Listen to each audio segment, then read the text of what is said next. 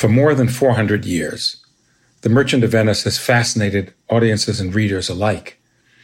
Celebrated actors have been drawn to perform the unforgettable part of Shylock and all of the central roles.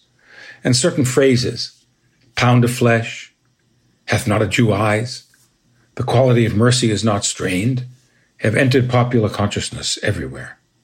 The Merchant of Venice offers the satisfactions of deep comedy that gives you pleasure, and that at the same time makes you think long after you've left the theater. Young lovers find each other and escape from the constraints of the old. But there's also an increasingly tense story of hatred and danger that culminates in a thrilling courtroom scene. The Merchant of Venice is also one of the most uncomfortable and troubling of all the great works of literature. It grapples with the central, tormenting, intractable problem in Western culture, the relation of Jews and Christians. It digs deep into the fears and fantasies that have motivated centuries of persecution. And it does all this, strangely enough, while entertaining. I am Stephen Greenblatt. I'm the John Cogan University Professor of the Humanities at Harvard University. Welcome to Shakespeare for All.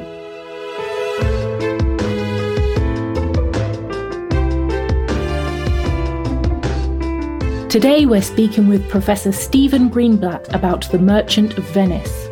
Written in the late 1590s and categorised as a comedy in the 1623 First Folio, this play is named for Antonio, the merchant who borrows money to help his friend woo a wealthy lady. But it is the Jewish moneylender Shylock who has become the play's most memorable and moving figure. Elizabethan society had virtually no Jews. The Jews were expelled en masse from England in the year 1290. So Shakespeare grew up in a world without the physical presence or the living memory of people who were actively and openly Jewish. Created in a world with no visible Jewish communities, Shylock may have started off as a stereotyped comic villain. But over the centuries, he's also come to be seen as a tragic victim, even a tragic hero, in a way that often overshadows the play's romantic comedy plotlines. How do we reconcile the comic triumphs of love and laughter with deep religious hatred?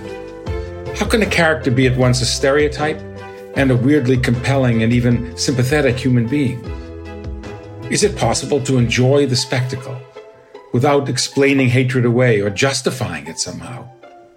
What does it mean to come to terms with The Merchant of Venice? That's what's compelling about this play for me. In the play's first line, Antonio tells his friends, "In sooth, I know not why I am so sad." They ask if he's worried about his ships at sea, fearing misfortune to his ventures. Terms like fortune and venture are key words for this play, which focuses on the idea of risk. Antonio lays out money to send ships to buy goods abroad, which he can sell for profit in Venice. Every voyage represents a possible loss. But Antonio trusts that by risking great sums, he can gain even more. Antonio has taken other kinds of risks as well. He's already loaned large sums of money to a young nobleman named Bassanio, for whom he has a unique and powerful kind of affection. Bassanio is heavily in debt and cannot repay Antonio, but he has a plan to mend his fortunes. He knows of a beautiful heiress, Portia, and he wants to win her hand and her wealth. To outfit himself as an impressive suitor, Bassanio needs to borrow even more money. Antonio agrees to lend Bassanio the money, 3,000 ducats, which is a vast sum, roughly $500,000 today. But since his money is all invested in his ventures at sea, Antonio also needs to borrow the cash, and so he turns to a wealthy Jewish moneylender named Shylock. In Venice at this time, there were only certain professions that Jews were permitted to practice. They could pursue medicine. There were some very important Jewish doctors. But the principal professions were rag picking, meaning basically pawnbrokering, and lending money. The idea of a very wealthy Jewish moneylender like Shylock is a fantasy, because in reality the sums were quite strictly limited. But the fantasy grew that the Jews were growing wealthy from this profession. Shylock earns his living by lending money and charging interest on the loans, a practice known as usury. Historically, Christians interpreted the Bible as forbidding usury, and sermons and pamphlets in 16th century England condemned usury as a sin. Antonio, a Christian, makes a point of lending money and never charging interest. He also insults and spits on Shylock in public because, Shylock says, Antonio hates our sacred nation, meaning the Jewish people. Shakespeare is exploiting one of the few genuine mass phenomena in his society: deep, deep anti-Judaism, widespread, full of extravagant fantasy and blinding intensity. By the early Middle Ages, Jews were widely perceived as the enemies of Christianity. Christian authorities did not programmatically and systematically attempt to destroy all Jews. Even in their most ferocious anti-Jewish feeling, Christians knew that their own religion came out of Judaism and that they could never turn away completely from their Jewish heritage. But Christians could make Jews miserable. And that was actually the open Christian policy, pronounced by the Pope and others. You have to make Jews miserable. They have to be persecuted to prove that it was a mistake not to convert to Christianity. And they have to be marked out as separate from us redeemed Christian people. That's the material that Shakespeare is working with. Christians hate Jews, but it's reciprocal. There's the belief that Jews hate Christians. And they're always looking for a way to get at Christians. Jews are, in that sense, the natural enemies of Christians, and you better watch out for them. They're figures of fear and menace. That's part of the background of the play. And how Shakespeare uses this poisonous cultural phenomenon is one of the most striking and interesting of its aspects. Shylock does hate Antonio, partly because Antonio's interest-free loans hurt his business, but primarily because Antonio is so abusive to the Venetian Jews. When Antonio asks Shylock for the loan, he replies, "Many a time and oft you call me misbeliever, cutthroat dog, and spit upon my Jewish gabardine. And for these courtesies, I'll lend you thus much moneys." Antonio grows angry, saying, "I am as like to spit on thee again." But Shylock protests, "I would be friends with you." He offers to lend the money interest-free, with only a merry sport as a condition. If Antonio cannot repay the loan on time, Shylock may take a pound of his flesh. He comes up with this crazy idea, a no-interest loan. All you have to do is pay the principal back. If you don't pay it on time, you have to pay a pound of flesh. That's the bond. Antonio, confident that his ships will return before the loan is due, agrees to Shylock's bond. The scene now shifts to Belmont, home of the wealthy heiress Portia. Like Antonio, she is melancholy. Because of conditions laid down in her father's will, Portia cannot choose what to do with her inheritance, or choose the man she will marry. Portia has no direct control over her money. She's obliged to follow her dead father's fantastic scheme. She has to set up 3 caskets, and one of them has her picture in it. And if any suitor chooses the right casket, then Portia has to marry that man. The first suitor to attempt the casket test is the Prince of Morocco. He reads the inscription on each casket. The gold casket reads, "Who chooseth me shall gain what many men desire." The silver reads, "Who chooseth me shall get as much as he deserves." And the lead reads, "Who chooseth me must give in hazard all he hath." The prince interprets the inscription on the gold casket to mean that it will win him Portia's hand, but it is, of course, the wrong casket. The next suitor is the Prince of Aragon. Both this suitor, as a Spanish Catholic, and the Prince of Morocco, whose description Moor may mean Muslim, would likely have registered with an English Protestant audience as threatening others. But this prince also departs after picking the wrong casket, this time the silver one. Back in Venice, another daughter is unhappy at her father's attempts to control her, but she takes more radical steps to escape him. Shylock has a daughter, Jessica, who has secretly been carrying on a relationship with a Christian Venetian named Lorenzo. She confesses that she is ashamed to be her father's child and pledges she will become a Christian and Lorenzo's loving wife. Bassanio invites Shylock to dinner, and while Shylock is away, Jessica disguises herself as a boy, steals a casket of her father's gold, and flees the house to elope with Lorenzo.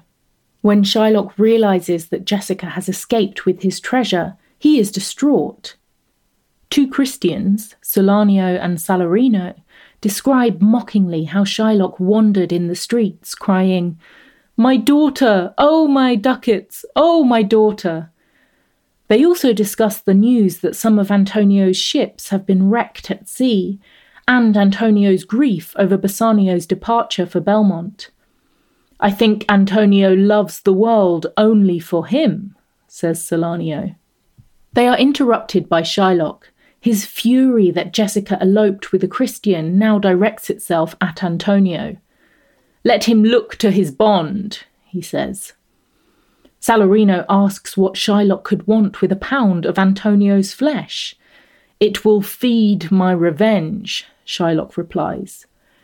He details all the ways that Antonio has abused him in the past and says, "And what's his reason? I am a Jew. Hath not a Jew eyes? Hath not a Jew hands?" After describing how Jews resemble Christians in many ways, Shylock promises that he will be as eager as a wronged Christian would be in seeking revenge. Shylock then hears from a Jewish friend, Tubal, that Jessica has been spending his wealth around Italy. Shylock curses her. "I would my daughter were dead at my foot and the jewels in her ear," he says. But he seems most affected when he hears that Jessica traded away a certain ring for a monkey. When he hears this news, Shylock says, "Thou torturest me, Tubal. It was my turquoise. I had it of Leah when I was a bachelor. I would not have given it for a wilderness of monkeys." Tubal also tells him that Antonio has lost his ships and won't be able to pay his debt to Shylock. Shylock pledges, "I will have the heart of him if he forfeit." Meanwhile, in Belmont, Bassanio is having better luck. Portia wants him for her husband. Portia has seen Bassanio before. She's excited about Bassanio, unlike her other suitors, and she wants Bassanio to choose the right casket. She's eager for that.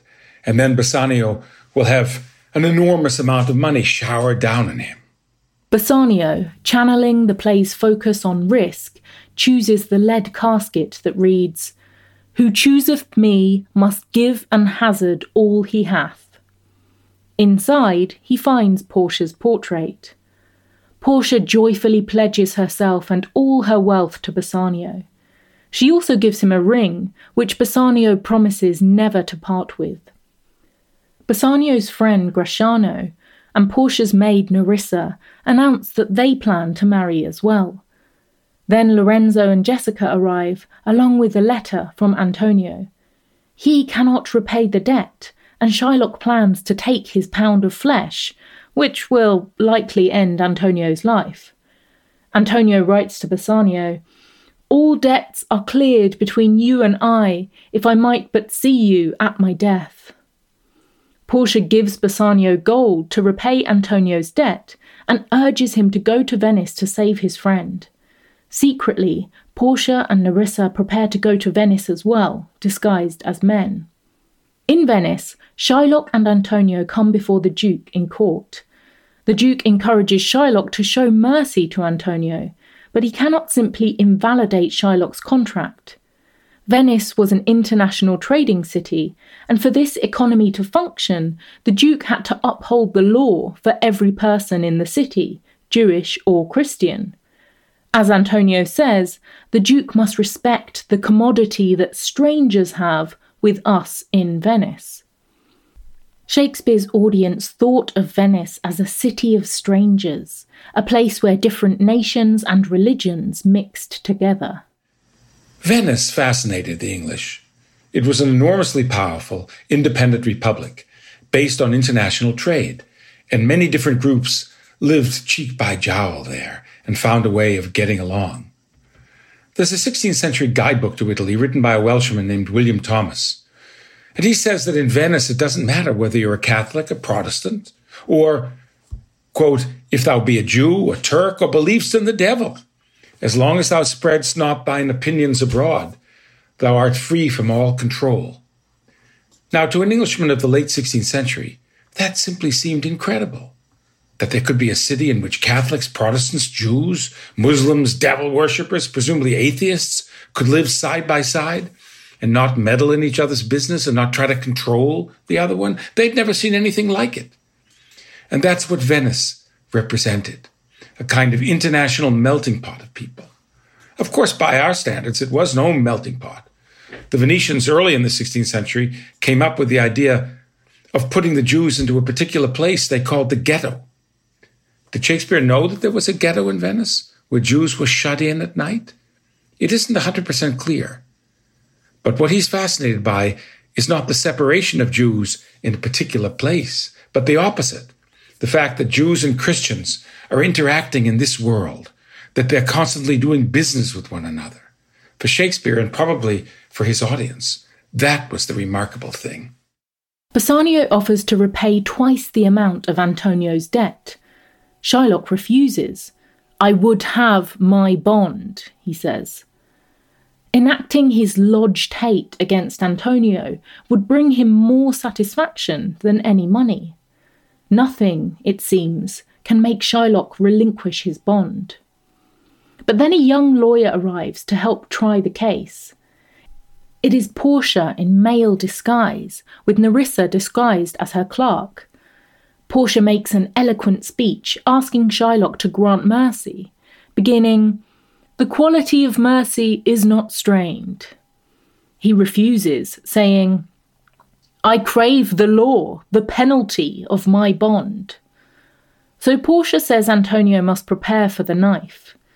Antonio draws Bassanio close and bids him tell Portia how I loved you. Bassanio says he would sacrifice his life and his wife to save Antonio. Shylock tells Antonio, "Come, prepare." But just then, Portia stops him. Shylock has insisted on the exact penalty specified in his bond, and now Portia reminds him what exactly the bond specifies. "This bond doth give thee here no jot of blood."